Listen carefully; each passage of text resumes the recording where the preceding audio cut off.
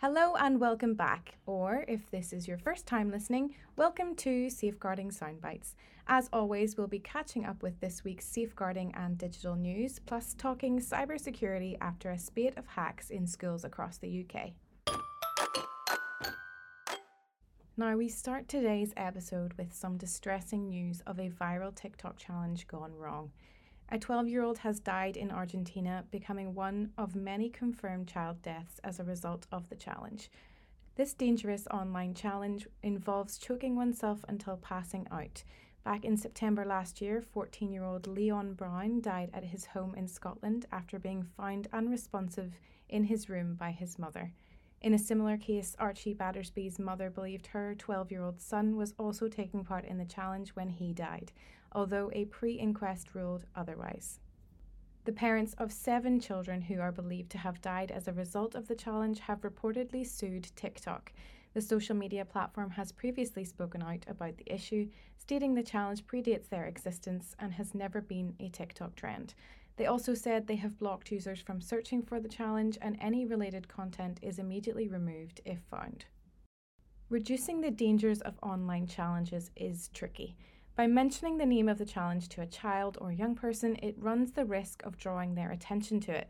Taking part in these sorts of challenges can also be seen as a way to increase online popularity, gain attention, or be part of peer pressure or bullying. However, we can empower the children in our care with the knowledge of what the risks are, encourage them to always stop and think before taking part in any online trends, and that it's okay to say no to taking part in things that seem risky or make them uncomfortable. Learn more about how you can approach the subject of online challenges, trends, and hoaxes with young people by searching Inique.com for responding to online challenges.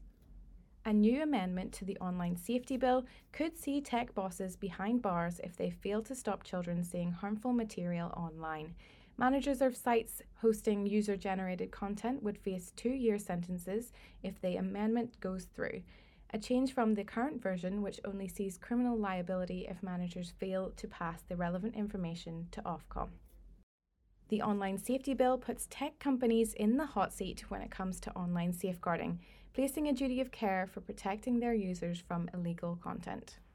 However, the bill has continued to draw criticism for not doing enough to protect users. Julie Bentley, Chief Executive of Samaritans, spoke out recently about her concerns that information surrounding the methods of suicide and self-harm wouldn't reach the threshold to be classed as illegal content for those over 18, further stating that legally becoming an adult did not mean that young people stopped being vulnerable.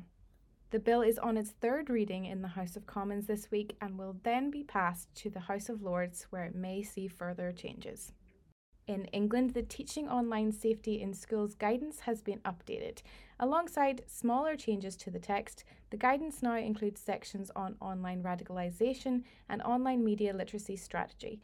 Although non-statutory, the guidance informs curriculum topics such as relationships and sex education.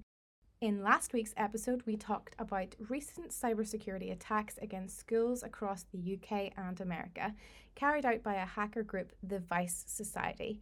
Highly confidential documents were stolen and reportedly leaked on the dark web, including children's passport scans, special educational needs information, and staff pay. In response, we've released a short video for you to watch that outlines how you can become more cyber resilient. Go a step further and sign up for our online cybersecurity webinar hosted by our very own cybersecurity expert, Joe. You'll learn cyber essentials for your organization, including the importance of being cyber secure, protecting your personal and workplace information, and how to mitigate against potential threats and incidents. Find out more by visiting Inique.com and reading our latest article, Are People the Biggest Threat to Your Cybersecurity? Well, that is everything we have time for this week. Remember, you can follow us on social media by searching for Inique Safeguarding Group.